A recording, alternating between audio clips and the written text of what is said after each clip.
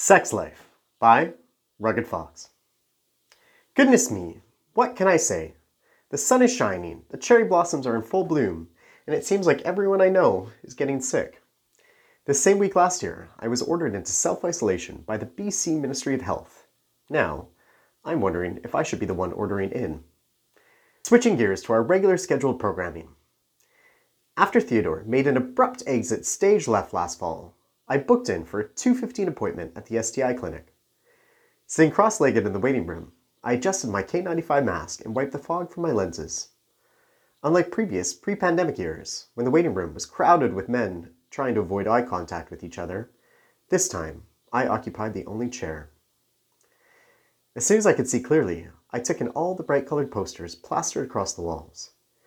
Taped up between COVID-19 protocol sheets were advertisements for the latest treatments of HIV, HPV, and a smorgasbord of STIs. All featuring a diverse group of smiling men. They were same but different, to the gay hookup ads lining Davie Street below. Eyeing a complimentary bowl of condoms on the table beside me, I made a mental note to make better life decisions. "Please, fill out this questionnaire," the receptionist said, passing me a clipboard and pen. A man in his late 70s with a particular kindness about him. I did not blame him for quickly retreating behind the plexiglass shielding his desk. Goodness knows the number of infections passing in and out of the space, on top of the pandemic to boot.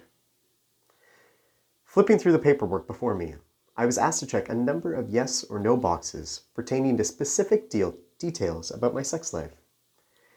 As I began reading each question, I could not help but feel the gamut of human emotion. At first, I felt excited that, for a brief period of time, I actually had a sex life. I thought back to my second date with Theodore and felt the warmth rise in my chest, that same heat in my heart that lit up at the sight of gorgeous hardcover books and a bottle of French rosé. Then, I remembered the smitten selfie I posted weeks later after buying him a rose from the bodega on Robson. Returning from the clouds and back to the pen in my hand, I felt my reality shift. Checking yes to a number of questions I would have typically answered no. My stomach started to drop. Did I do that? I thought to myself, reflecting on question number 2. Then, I flashed back to the first time I did that with Theodore, and the 5 times thereafter. Refusing to check either box, I simply wrote, only 5 times. Having graduated university in 2003 with a 4.1 GPA, I was accustomed to scoring high on examinations. This was one of the few tests I had taken where the lowest score was clearly the winner. I hadn't even made it halfway through by the time I was caught up in a gigantic shame spiral. Ever since puberty, I've wrestled with 2 competing thoughts in my head when it comes to sex. One voice sounds like Carson Kressley and cheerleads, "Sex is good for you, go get him, Fox. Also, your birthday suit is perfection." While the other is much more menacing and devious in tone. "Shame," it screams, like the hordes to Cersei in that episode of Game of Thrones. "Die." I'm not a psychologist, but I think that this has something to do with my Catholic upbringing and the fact that I grew up during the peak of an AIDS epidemic.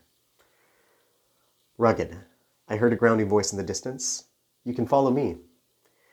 Taking another seat in a small office, I heard the sound of a door shut behind me. Having initially signed up on the website for a 15-minute express test, I was not at all prepared for what happened next. Usually, when I get tested, I'm in and out with a blood sample, 2 swabs, and little to no small talk. "How are you this afternoon?" a woman asked me, my vision returning to focus. Already, I was exhausted by the prospect of having to answer another question. "I'm fine, thank you," I lied, before adjusting my mask once again. "My name is Hannah, and I'm the nurse on staff here. This is Tash, who is training with me today. Are you okay if they sit in with us?" I was so caught up in my head, I didn't even realize there was another person in the room. "Absolutely," I lied, again. It is a little-known fact about me, but I'm a huge fan of training, especially when it is done well. I cannot tell you how many times over the years I've watched bussers bloom into floor managers at the restaurant, or dishwashers go from scrubbing pots and pans to cooking with them. I already have tears in my eyes just thinking of it. What I am not a huge fan of, however, is being the lesson.